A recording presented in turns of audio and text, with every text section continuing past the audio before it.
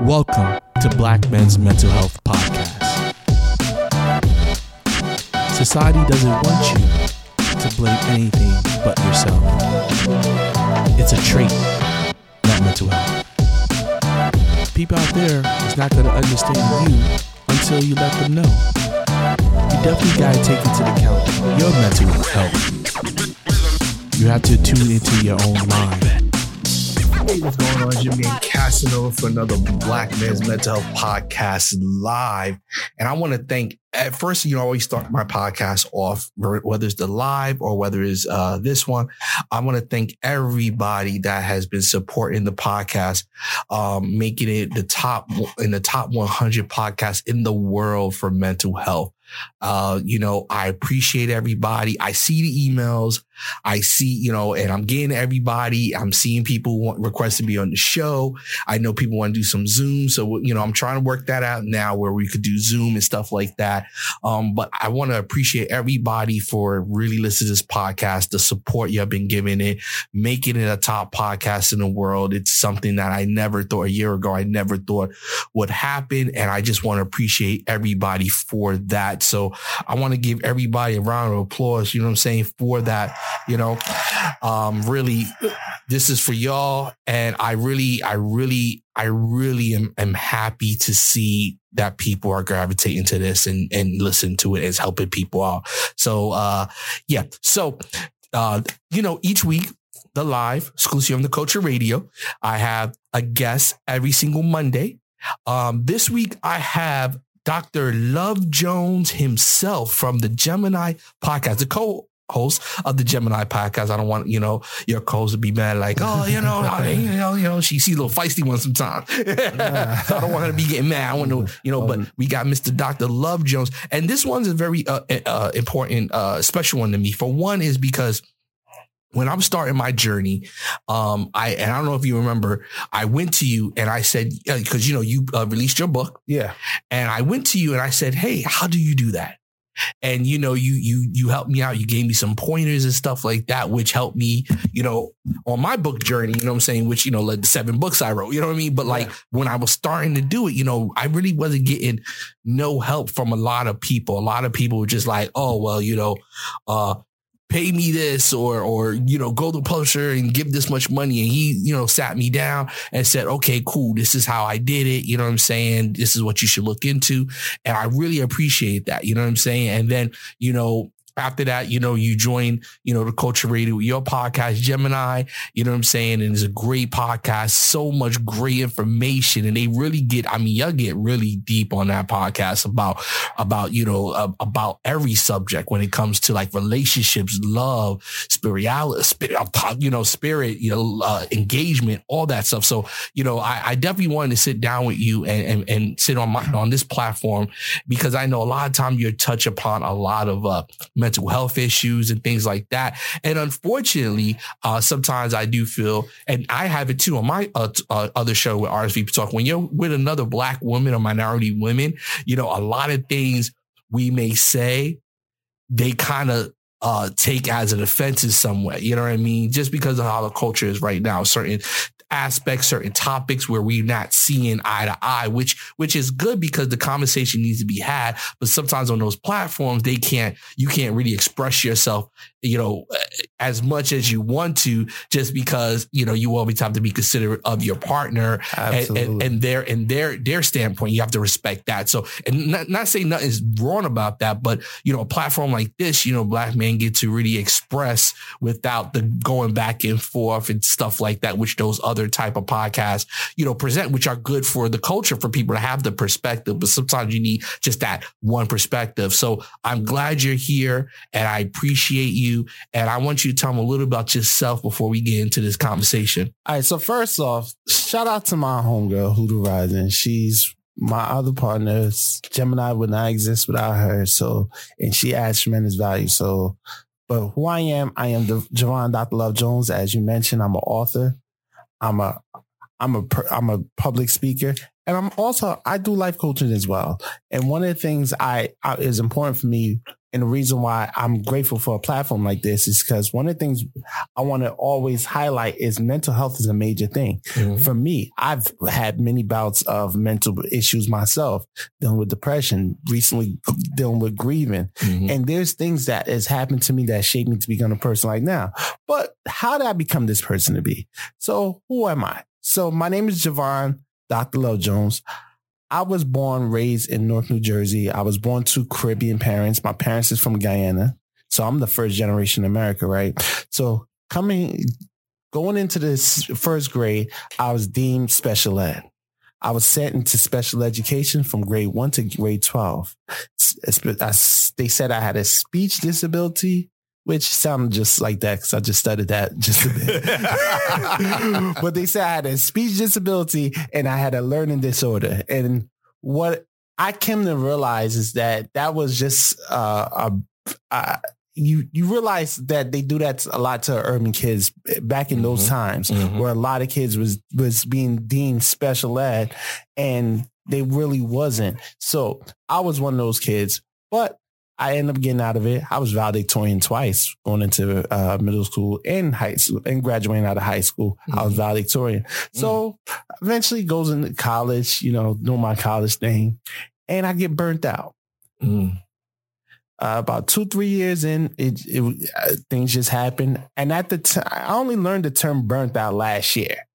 So I didn't have a word to really express what happened. So I burnt out, ended up dropping out. And from there, went into my 20s, got to a point where I became a father. And I decided at some point that it was in my inspiration. It was a passion for me to inspire and help others become the best and highest version of themselves. So I decided to go into motivational speaking. I decided to write my book. I'm talking about 26 now, right? And I was like, I'm about to write this book. I was calling myself an author. I was like, author Javon Dr. Love Jones, right? No book came. I realized I started questioning myself, started wondering like, what good am I? I'm about to write a self-help book, but I'm not helping myself. I'm struggling. I'm barely managing to do things in life. I'm going through my own hardships. And I started questioning me and I started asking, am I even worthy to be able to even help and tell people about that book? So I never wrote it. A few years later, went through depression.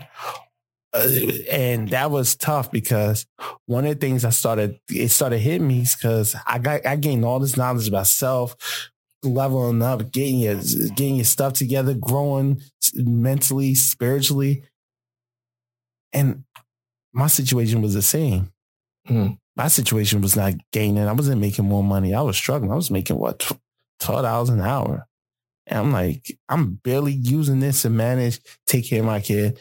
So I'm like, I got to a point where it's just like, it came over to me and I went back to that time when I was in special education and being made fun of because I rode the cheese bus. So for those who live up north, if you're going to school on a yellow bus, it's because you're in special education.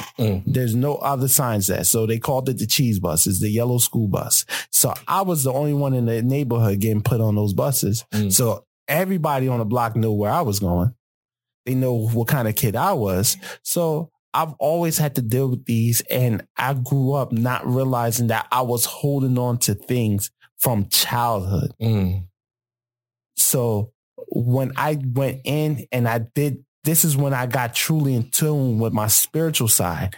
I started to do this. I had a coach that was coaching me who helped me access that part of myself. So overall, I started to realizing why I was being depressed, why I was going through that.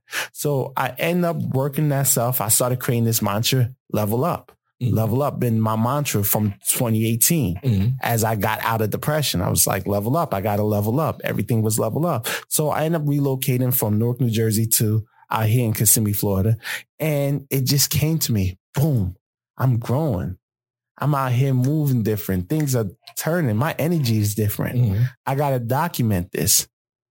That's why I wrote the book, to document my growth and to realize that if I could go through what I went through and overcome it, there's somebody else that could do it. So I was able to go ahead, do that, became the author. And from there, life has taken off. I'm doing multiple different things with different organizations. So that's pretty much my story, who I am in a nutshell. All right. So, I definitely feel everything you said, because I think one of the things you touch upon as a Black man, we go through different phases, and unfortunately we are left to heal ourselves. Yeah. Because we don't have the resources or the understanding that what we're going through is not only, of course, responsibility for what we did. Yeah, that's life. Yeah. But also that sometimes decisions are made when your mental health isn't right. And when you could be able to diagnose it, you could realize it. Unfortunately for Black men, what is mental health to other people is traits for us. Like, we're violent. Where somebody else is, they're schizo. For us, we're lazy. Where somebody else is, they're depressed.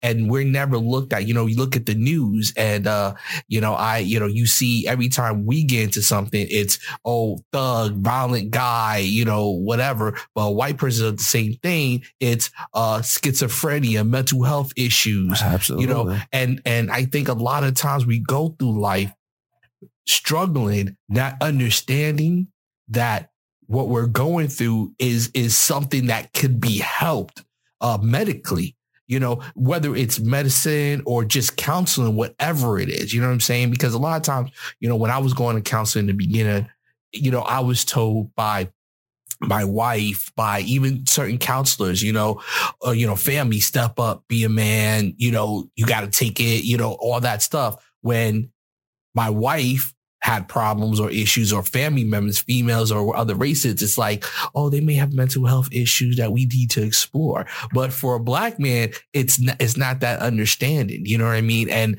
I think when we go through, you've been through a journey, and how would it have impacted your journey if at one point you was diagnosed with something that could be helped? You know what I'm saying? And I came to this realization recently how much I've been missing out not having a counselor or someone listen to my story, understand, because I've done a lot of self-discovery, self-healing and stuff like that. And it was just this recent bout of shadow work that I did where I just realized, man, I could have collapsed time had I had somebody else talking to me. There's some stuff that was just so obvious that I was just too into myself to really see. And it's like writing a book and trying to edit your own book. There's certain mistakes you're not going to see. And that's why you get another editor. Just like with your life, you get somebody else, a counselor, a professional that can edit your life, edit the way you go about doing things and that. And I knew if I came up, and let's be real, we run from these terms. We run from, because the last thing you want to be considered is ADHD or you got this problem, whatever. Because now you got to go around with this label on you. You feel like it's a stigma attached to it. And truly enough is once you know what you're dealing with, you can overcome it. Imagine being deaf and you had no idea you're deaf. You had no idea what's going on, but yet you know that you see mouth moving but no sound coming out. And how would you question you? How would you think that's right? How many people that's dealing with stuff that they don't really know, but they thinking that they're thinking something ain't right and something's wrong with me. When the truth is you have a situation, you have an illness, you have a problem. Mental illness is no different from a physical illness. It's just in the mind. And you know what? I call it the silent killer of our community with Black men is mental health. Because like you said, if we were encouraged and had that open communication where it was encouraged and understood that we go talk to somebody, that we could get that diagnosis and do the things to help us. Now, I never on my podcast try to say that we are the way we are just because of mental health. There's still responsibility. You could drink, and if you drive, kill somebody, you can't say, well, I was drunk. You know what I'm saying? At the end of the day, you still have responsibility. But at the end of the day, for Black men, it's hard for us to even have the understanding to go get help, because for us, everything's a dead end when it comes to that. You know what I mean? Having a counselor is great, but unfortunately, we're not in the culture for even counselors to say, you know what, you really have, because a lot of them, because what people don't know about counselors is that they're people too. Exactly. They have bias just like everybody else. And at the end of the day, when you live in a society that Black men are the enemy, when Black men are the example of what is crime, what is criminal, what is poor, what is broke, what is neglect, what is deadbeat. At the end of the day, you go to a counselor, they have those stereotypes too as well. So unfortunately, it's hard for us to get that same type of help and understanding, because in our society, we've always been, criminal number one. From time of slavery days till now, we are still seen as, when it comes to, I mean, let's be honest. I mean, even recently, cops are doing target practice on Black pitchers. You know what I'm saying? Like, we are what, you go to the prisons, who's mostly in there. You know what I'm saying? But statistically, who do most of the crimes? White people. You know what I'm saying? We are the figure of everything wrong. Even police brutality. At the end of the day, statistically, mostly white men are get into the statistically. Yeah. But at the end of the day, we're the face of it. You know what I mean? Because that's what it is. It's profitable, and it's in American culture that we are nothing but anti-American. And you know what I'm saying? That's the problem. So when you say things like, if I would have realized that, if I would have been in a situation where I could have had that counselor or that open dialogue, I could have, gotten more help. You know what I mean? So in your life, and just let's elaborate on that, not having that, and plus you're Caribbean as well. So in the Caribbean community, mental health is either you go to church and get the Lord, or you just lazy. You know what I'm saying? Like, so how would that change your life if that dialogue or that openness of mental health being something you could explore? How do you think that would have changed your life? It would have changed my life dramatically, because I would have been able, think about it. I just admitted to you that last year I discovered I had burnt out, and I dropped out of school. And this was over 12 years ago. Mm-hmm. So that's 12 years of me figuring out what was wrong with me. Why did I drop out? Then I came to the notion, I just hate school. School ain't for me. Mm-hmm. And that and all is not the reality. Mm-hmm. What it was is that I was going through so much. Certain things happened. My mom got into a bad bus accident where she just damaged. She has bulging discs in her neck and back. You're dealing with trauma. So yes, I dealt with trauma. I dealt with things, and school was not important no more. Yeah. And I just got tired. I was literally, the last semester, I was getting B's and C's in classes. I was easily got A's. Mm-hmm. And my GPA dropped just all because I lost the drive to really go there, do homework, show up every day, mm-hmm. do all the things that's necessary for you to get a good grade and graduate. Mm-hmm. I just lost the desire. And that's literally, sometimes we don't understand. Had I had someone on campus that I could express that to, mm-hmm. that I could have sat there and say, hey, this is what I'm doing. And they could have said, hey, what you could do is this, take a semester off, elaborate what you want, figure out for yourself what it is. And once you take one semester off and you take time too long, ain't no going back, because at this point, life kicked in and I'm figuring it out. Mm. I'm not dealing with school, because at the end of the day, school is at that point, it's like, school is not for me, because I'm more of an entrepreneur. I'm going to make my money on my own anyway. So why I need school? So all of that, I created this mindset about school, but what it really was is I got burnt out. Mm-hmm. And had I known that, I would have been able to move better. I've been able to do better. And that's some of the prices we pay. And one of the things I want to do here before we go forward is I want to kill this notion excuse. Mm-hmm. Right? So if I decide that my body does not feel like getting up, and I'm just overwhelmed with grief, I'm overwhelmed with stress, and I just don't feel like getting out of bed. Mm. I'm not making excuses if I say I'm not happy, or I'm depressed, or I'm grieving. That's not an excuse. That is a reality. Mm-hmm. Oftentimes, when any Black men commit a crime, and we say, well, look at what happened to him. This person did that triggered him to react like that. Oh, you're making excuses for him. No, I'm not making excuses. We need to find out there's a cause and effect to everything. If explaining the cause is important to understand the effect, you can't just blame the effect, because that's what society teaches us to do. Is, well, he's a killer. He's this. He's a rapist. He's all of that. But what was done to him? I remember all episode you talk about R. Kelly. No one talks about how his brother went on the radio and talk about how his sister molested him when he was a kid. Mm-hmm. That's not the conversation, because it's not attractive. It don't bring dollars, because what brings dollars is making someone a social pariah and making them to be the exemption, the example of what you should not do. So when you are a black man, you need to tread lightly. You need to act a certain way, because if you don't, then we're going to get your own people to hate you. And that's the message that was being sent. And you know what? I want to, in what you said, I got a couple of things I want to touch upon that is so great. I want to go back though to colleges. Now, you know, a lot of people sit here and they talk about, okay, well, HBCUs are great, right? And don't get me wrong, I didn't go to one myself, but I've been to a whole bunch, and I'm in a black fraternity. So, you know, I know the atmosphere. I've been there. But the problem I see when it comes to college is that you have to follow the money. Most enrollments of black universities are what? Black women. So at the end of the day, who are they going to really cater to? Because at the end of the day, that's the majority. You know what I'm saying? Most of the teachers and faculty are women at these schools.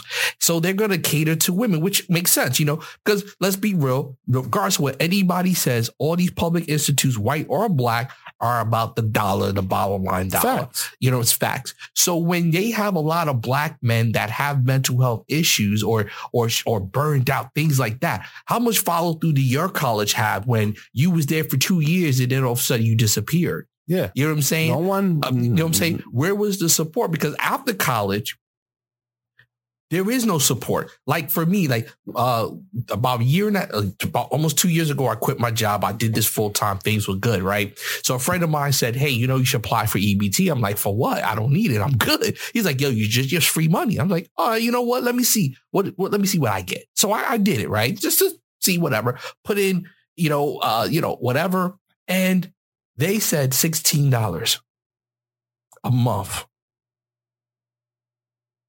That's what they said. And I didn't put like my wife's income or none of that stuff. I just put straight blackmail. That's it. And $16 a month. I know women that have no kids apply $200-$300 a month. Because the system is not meant to support us. You know what I'm saying? Even in college, like I know a lot of counselors are following up with the women on how they doing, blah, blah, blah. If they have a baby or are you pregnant? Support is there, all that stuff. For us, I'm burnt out. Oh, well.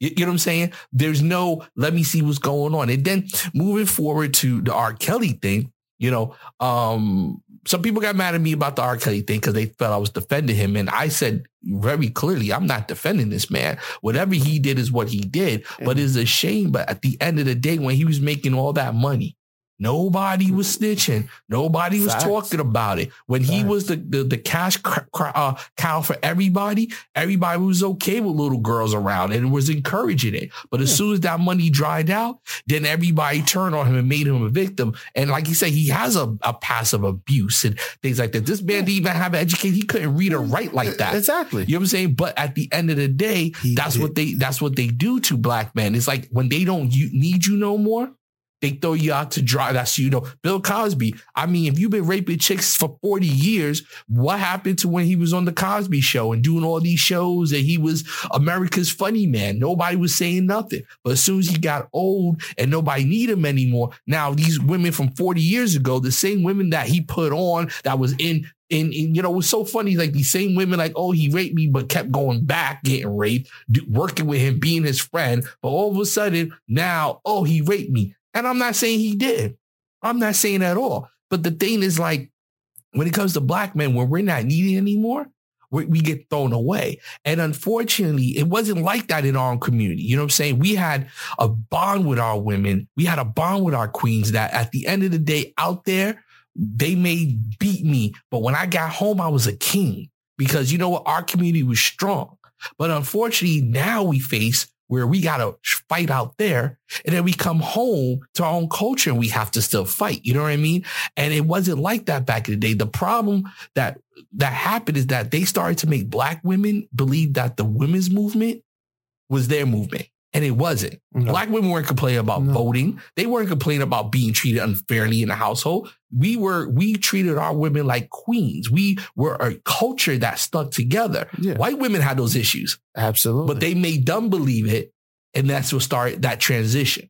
So I know I touched a lot of things, and that's me. No, right there. and to your point, I think to touch on this, and like I said, I shamelessly mentioned R. Kelly's name because anybody that knows me knows I don't stand for none of that. Mm-hmm. Yeah. So I'm not defending my stance on anybody. No. R. Kelly is where he needs to be for what he did. Facts. But how do what's the lesson from this, right? What's the lesson? So we don't create a bunch of R. Kellys again. Mm-hmm. Yeah. Because that's the problem is that we want to say, he's this and that, boom. But no one wants to talk about or take accountability for what they contributed to that situation. Exactly. And that's the problem. And we live in this world where, and here's the thing, I mentioned my relationship with Hoodoo Rising. I love the kind of relationship because she asked me the questions that most women never ask me in my life about whether I stand on something, why do I feel this way? What's going on? How you feeling? What's these things? And we're just friends, and we're like sisters, brothers and sisters more so. But there's not so many women that are having those conversations with their men. Mm-hmm. It's all about how they feel or what it is. And support starts with both ends. Here's one of the biggest truths, right? Because we talk about energy, masculine, feminine energy, right? Men has feminine energy, women has masculine energy. Mm-hmm. It works that way. There are times where we need to be protected as well. Yeah. As Black men. We do. We need saving. Yeah. So now women do protect Black men, but not in the way Black men need to be protected. Mm-hmm. And that's the difference. Now, a Black woman will cover and will do the stuff to make sure he don't get hurt or make sure no one disrespects him or checks him. But are you going to listen to him and wipe his tears when he cry? Yeah. That's the protection he needs. When he is tapping into his inner child and he needs that embrace, how many of y'all are willing to embrace that Black man? Because we need it. Mm-hmm. We need it. Yeah. There's times where I'm so hurt and I'm dealing with stuff in this life. I don't think there's any other race that will heart stops when a police car come right behind me. Mm-hmm. There's no other race that's doing that. That is mental health that we got to deal with. And there's times where a car come behind me, I'm like, oh shit. Mm-hmm. I remember this day, right? Where a police car comes right behind me. And I'm like, all right, I'm doing about 55 in the 50. Usually that's fine, but this car was persistent and had his lights coming on. I literally pulled over. He just went beside me and went up to somebody else. But he was so close behind me, I was about to say, oh, he got me. Yeah. And I was shaking. It was a scary experience for me. Every time I get those experiences, it's scary. Why? Because we never know how those things going to end because we've been conditioned and thinking that this is. And most situations it's end. I've always had great situations with cops. I've never had not say never, but most 95% of my encounters with cops is positive. Yeah. Mm-hmm. So what we need is for us to understand that we're a unique species when it comes to men of what we deal with. Mm-hmm. I would never say Black women are not the most disrespected women out here. They are. Mm-hmm. Black women get disrespected and shitted on like nobody else. But guess what? Black men is not that far behind. Mm-hmm. And so we need that protection as well. And that's what I feel like we need to understand. And I hope that those who's listening, whether you're a woman, you're a white male, or if you're a white man talking about got Black friends, check on your Black friends and see how you mentally doing.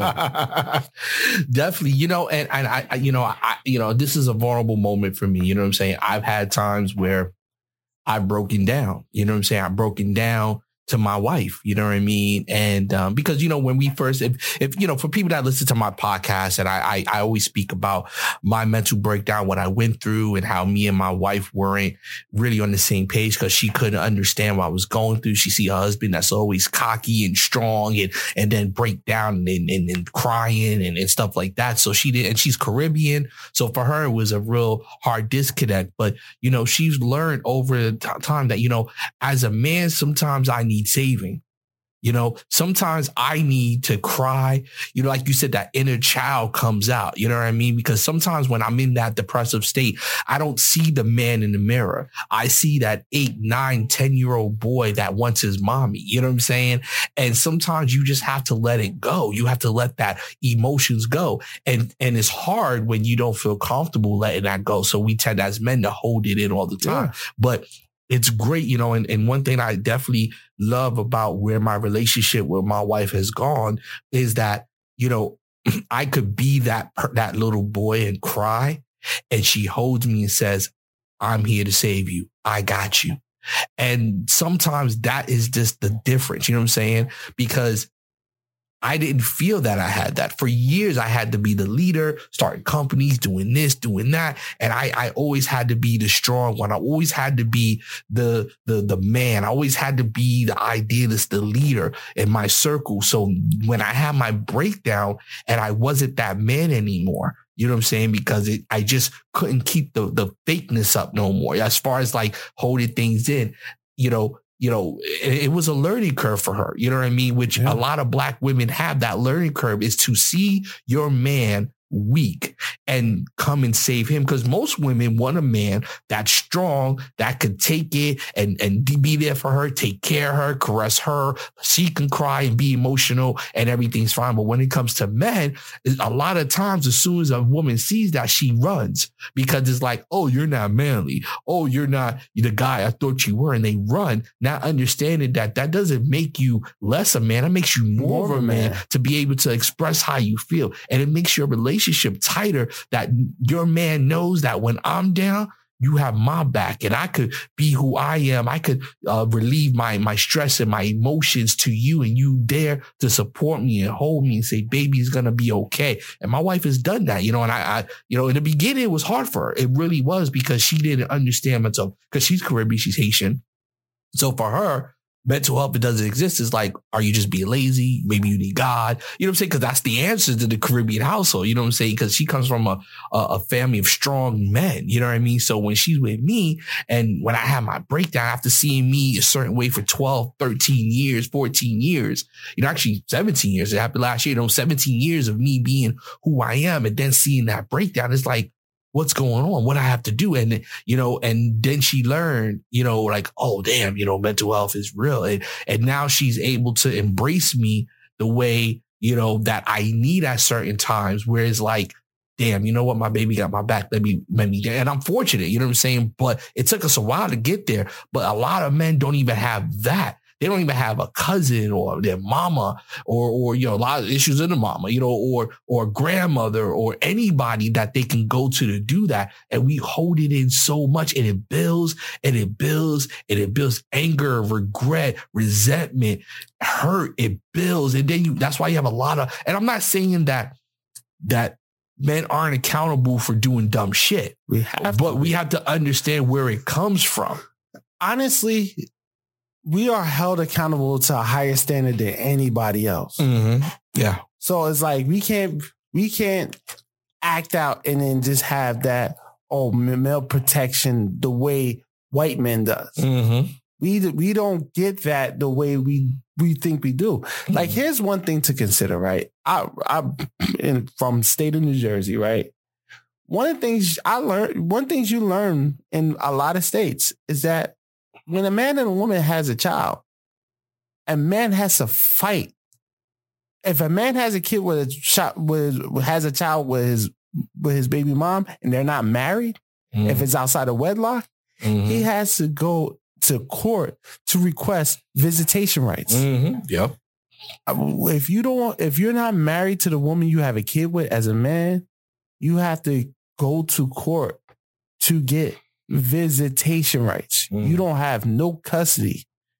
if that child is with you and the cops is called, you got to get that child up, or you got to get arrested or get up out that place. Yep. Yeah. Yeah. And people don't understand how much the system is meant to look at it. Think about it. What's the population in jail? We said it's mostly black men. Mm-hmm. So we are held accountable to high standard. So when we say something is wrong, it's not to skip the accountability, because accountability is part of who we are as men. Mm-hmm. We grew up in a household where we got accountability. Mm-hmm. Those belts was harder against us than our sisters. Yep.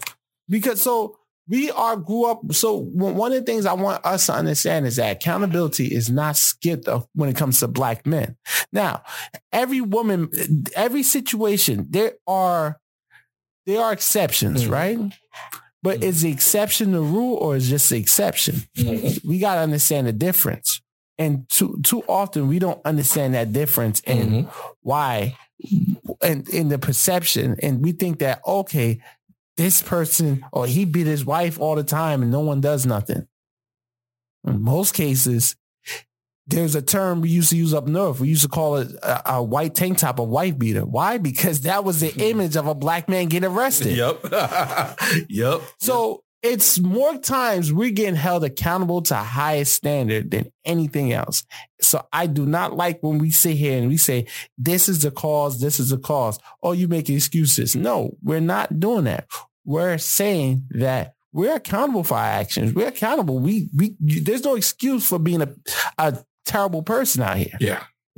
But with that being said, there are contributing factors that cause that. And you touched upon something that I had a podcast about that. I got a lot of emails about it. A lot of, saying when I was talking about how as fathers, when we have, we are held so accountable for women getting pregnant.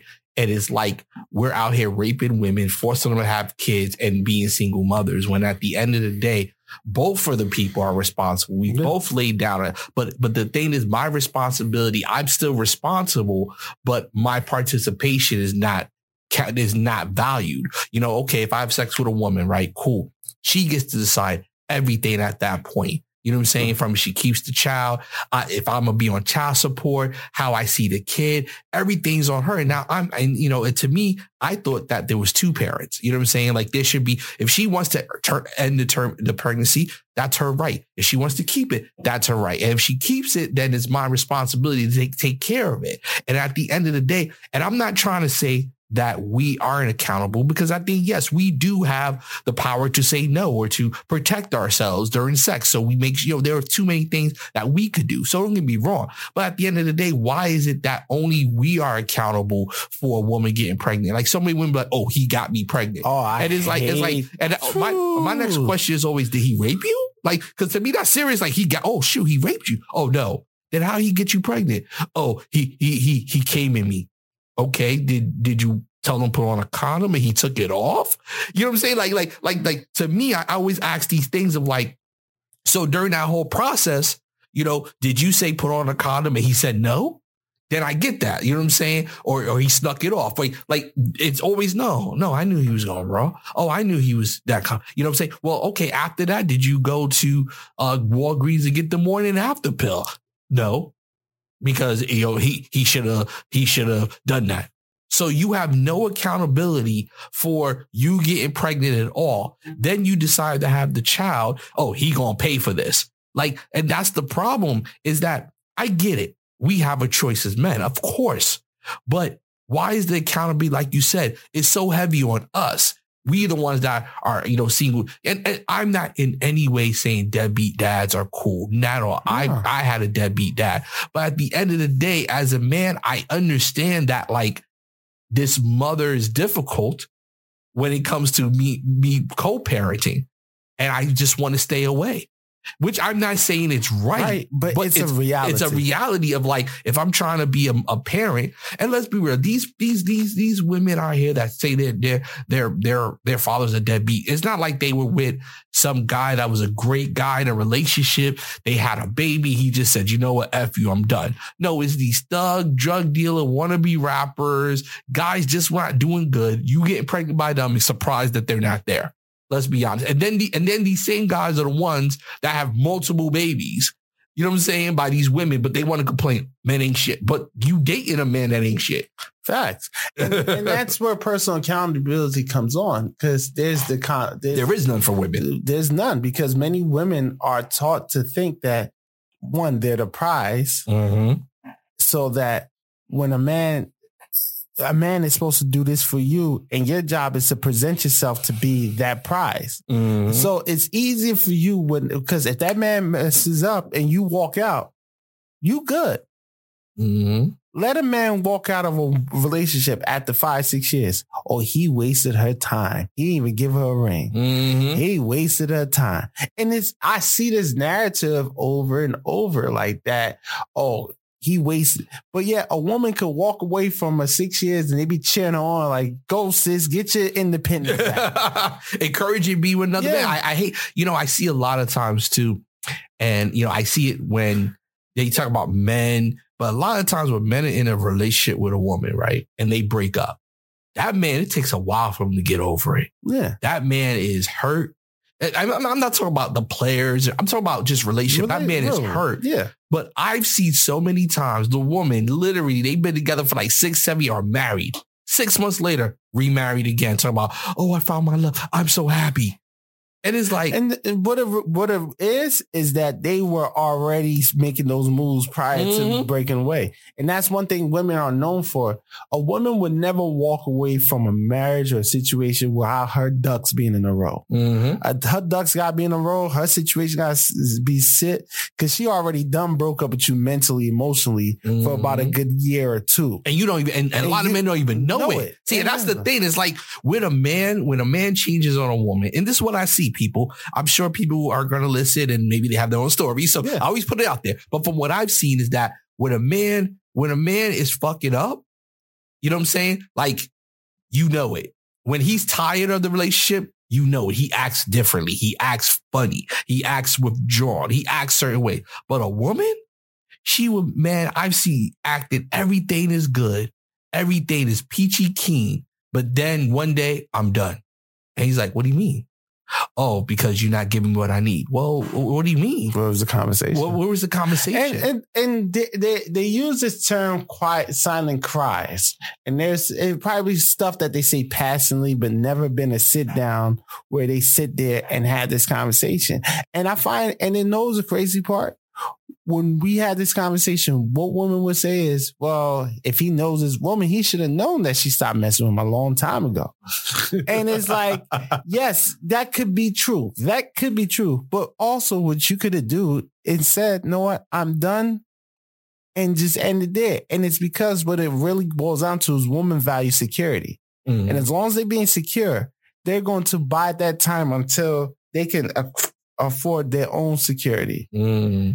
They can provide their own security. And we're not trying to bash all women, okay? Because I want people to be like, yo, this podcast is bashing. No, we're not. We're just talk about situations. Situations we experiences. Exactly. First off, anybody knows me and follows me, one of my favorite quotes is this: there's a time to be humble and there's a time to let your nuts hang. So, and there's a time where I'm talking because I'm speaking from what I've heard, what I've seen, what I've experienced within myself. It doesn't mean every woman feels that way. And trust me, I love women. I have a lot of good relationships with women, platonic friendship. So women knows how I give it up, because I move with certain principles, a certain character in a certain ways, and that's respected by those women.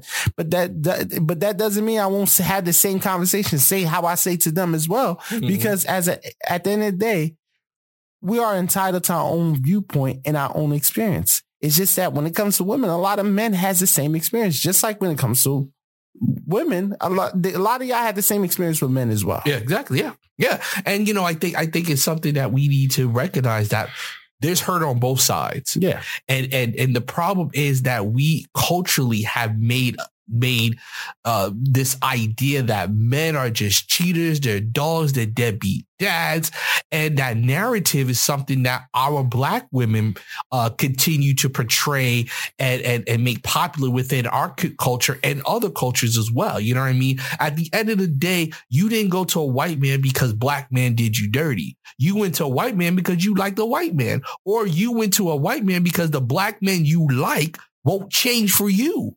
If you keep dating a thug, if you keep dating these types of men, don't say black men. Say, you know what? I want a thug black man that I could change and make a good guy. And I couldn't do that. So I figured I'd go somewhere else. But don't blame the whole black race of men out there and say, oh, there are no good black men, so I have to go do this. And that's the problem with and it's okay for them to do it. But a black man dates a white woman and saying, oh, there's so many good black women. You just gave up. You're not respecting your queens. It's like, no, it's double standards. Y'all could do it, but we can't. And it should just be about us healing as a culture to be able to have that communication. Like, this is how the black man has hurt me. This is how the black woman has hurt me. This is what I want from my black man. This is what I want from my black women. But see, we don't want to have that conversation. We don't want to have the conversation culturally, because at the end of the day, if women are empowered to understand that it's not always somebody else's fault, that you have some blame too,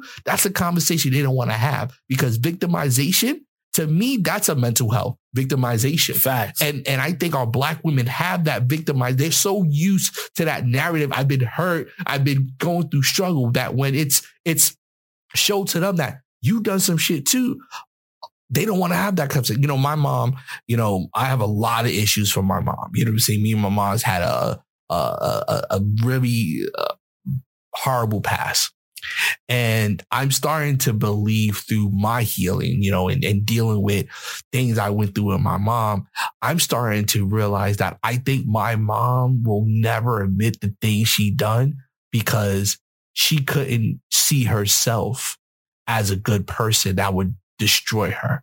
So sometimes the lie is what is saving you. You know, I really believe that so many people out there have done so much dirty shit that if they actually really accepted it, it would destroy them. And I think, unfortunately, we're in a culture like that right now, where black women, if they really see the damage, and like I said, we've done damage too to black women. So I'm not saying that. Absolutely. But I really think that as a culture, if black women start to see the damage they've done to their black man, they couldn't recover from that, because now they have to take accountability. And being a victim, you don't take accountability. That's the exact opposite. So how can you be a victim and take accountability? You can't. So you have to be one or the other. We as black men have to take accountability. We don't have a choice to play the victim. Yeah. You know what I'm saying? So we have to take accountability for everything, for wrongs, rights, everything. Women have the choice, but they choose victimization, because at the end of the day, accountability does not work within our culture. Because if they took accountability, then that means there's a lot of things we take accountability that we shouldn't. And now it puts it on them. So culturally, it's hard for us to do that. And I'm with you. And here's one of the main solutions I advise everybody here to do this. Number one, we got to start learning our shadow selves. And that's, I feel like, where people are missing. And I say this on both sides, men and women. And I think a lot with women, because women has been, again, society. I know the narrative is changing with the generation, but with the generation that came before me and where I'm in, there's still this idea where women are looked upon as, you're the catch, you're the prize. You have to, once you carry yourself a certain way, that means you don't have to work on yourself. You don't have to do all these things, because the man who wants you, he's going to make it known he wants you. Get that BBL, girl. You good. You know what I'm saying? Absolutely. Do all of that. Mommy makeover, all of that, right? You good. And you good. And the man that wants you, he going to seek you. But the truth is, as a man, if we're toxic, it's a stain on us. It's a stain that we would have to deal with lower vibrational women that's going to cater to that, because they toxic too, so they don't care. But when we ever get the woman that we want, if she takes a chance on that man, she's taking a chance. That's the mindset. She's taking a chance. Whereas with women, if a woman has whatever she went through, most men, there are men that would shame women, don't get me wrong, from their past, whatever. But there are a lot of real men that would get up there and say, hey, what happened before me is who you are now. But sometimes that man, once he's labeled a fuck boy, yeah, It's hard, you know, and I think you touch upon a point how we used to be. Like a woman used to be the prize because they knew the value that they were taught. You know what I'm saying? They were taught values that they would say, you have these values. A man is going to notice that and he's going to become a man. Men are men because of women. Facts. Let's be real. We are men because of women. We step up our game. We level up because of women. And you know what I'm saying? We become fathers. We become husbands. We become hard workers because of a good woman.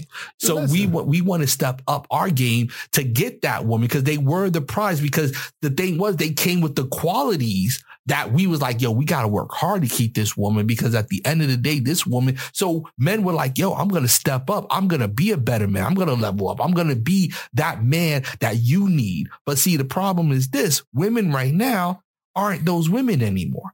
They are bringing toxic. They're bringing negative thoughts. They're bringing negative energy. They're bringing a lot of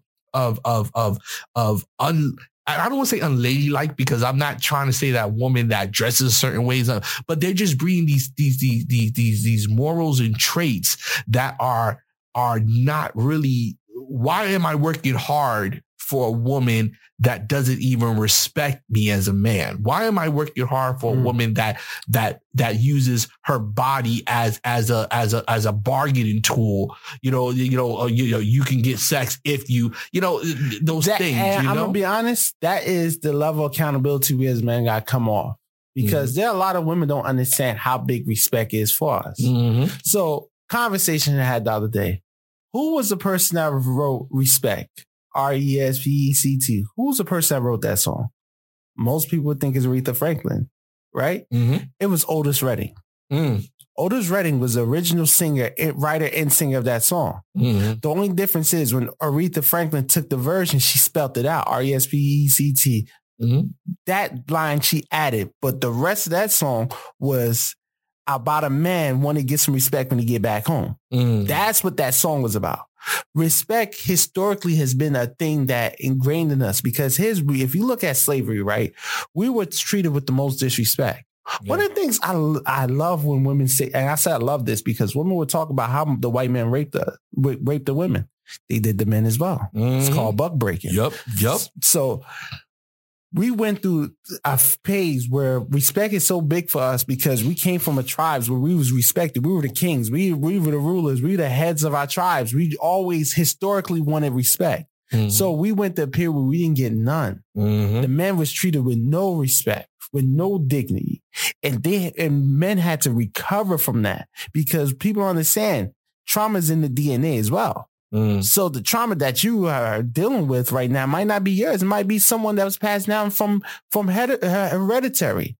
So what we got to understand is that there's certain things with respect, and we as men, we got to start learning how to command respect. Not demand it, not shout it out, but know how to move. And that starts with us communicating it in the right way and let it be known what's not to be tolerated.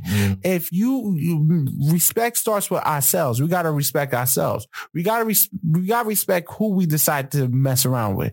If that person is not of a certain value, then guess what? You can't be messing with that person. Yeah, accountability that we have. Because one thing we can learn from women is this. A woman is not going to mess with a dude that she do not feel respect on her level.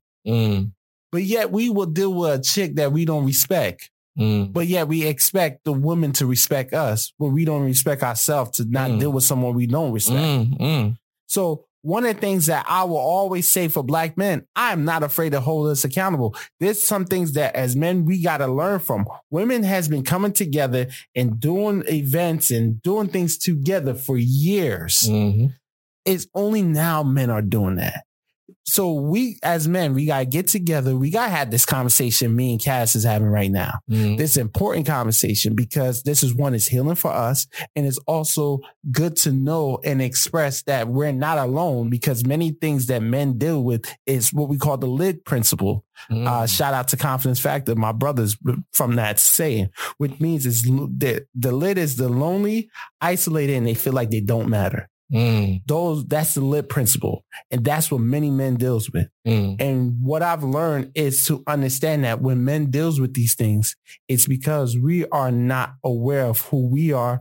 We're not coming together. We think we're alone and we're struggling by ourselves with our voice mute because we feel that the moment that we speak, it's just like back in slavery. You speak up, you get whipped across your back. And today the whipping is different, but it feels the same. And you know what? On that note, I think I need to end it. That was a good. I don't even want to come after that because that was a good way to end it. You know what I'm saying? At the end of the day, definitely, man, that's deep, man. You know what I'm saying? The whipping, we feel like back in the day with whipping is different, but it's the same. That's deep, and that's something that I feel that is great to end it on.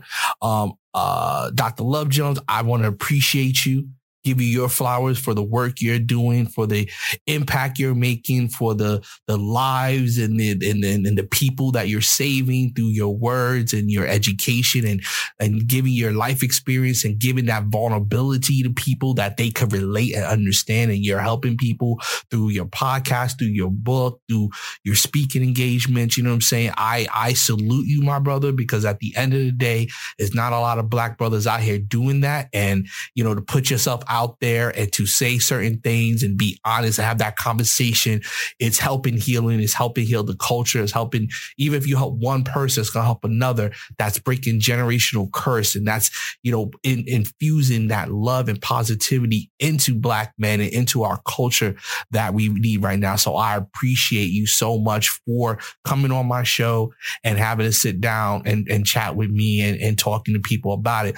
Let people know what you got going on, your social media, all that stuff, because, you know, I definitely want people to continue to follow you and continue to have that conversation. Absolutely. First off, thank you for having me here. I'm glad to be here to have this conversation. Where you can find me is I'm on every social media except Facebook as I am_Dr. Love Jones. I'll say it again. I am_Dr. Love Jones. IG, Twitter, Clubhouse, all those places you can access me. TikTok as well. And on Facebook, I am Javon Dr. Love Jones, Javon Dr. Love Jones. So you can find me there. And hey, if you find some value, you want to connect with me, I'm here. My inbox is open. You can slide in at any moment. Is there anything you got coming up? Any future plans, things you got coming up? Right now, I'm working on a second book. Nice. Okay. I got a second book I'm working on actively. I got some book signings. I got a book signing that's happening in New Jersey at Source of Knowledge in Newark, New Jersey. Nice. I'm doing that on the 16th of next month. I'm going to be in Cocoa this weekend for a book showcase where I'm going to be in a different store. They have all the local artists, authors out there to display their books. So I got a few things coming on, and just make sure you connect with me, follow me through social media, and we definitely be caught up on what all the things I'm doing at this current moment. And then you could always check out the Gemini podcast here on the Culture Radio every Thursday at 7:00 here. You download the app if you listen, you don't have the app, but definitely tune in. Just don't tune in for me, tune in for them, because it's a great podcast. They get deep, and the conversation, the guests you have, and you really reveal a lot that's really great for people to listen to. So definitely every Thursday, 7:00 live on the Culture Radio. You could definitely check them out. I want to appreciate everybody who's been listening to the podcast, listening tonight. I want to appreciate everybody. Once again, I always want to appreciate making this podcast the top 100 in the world for mental health. Thank you so much for that. And I promise you, I'm going to keep following up and doing what I do and building it. And you know, I just hired my sister, who's my marketing manager now. She graduated from St. John's University of Marketing degree. My wife was like, why don't you actually your sister? I was like, oh, shoot. She works like for a major company. I just never thought about it. She's my sister. But I know, right? That's really, and pretty much that's what my wife said, like, are you serious? You know what I mean? Because I'm complaining like, oh, my marketing sucks. She's like, why don't you just talk to your sister? I'm like, oh, shoot, you're right. So, you know what I'm saying? Me and her, we're starting a campaign. So you're going to see a lot more of Black men's mental health. You can always check me out, CastleWilliams.com.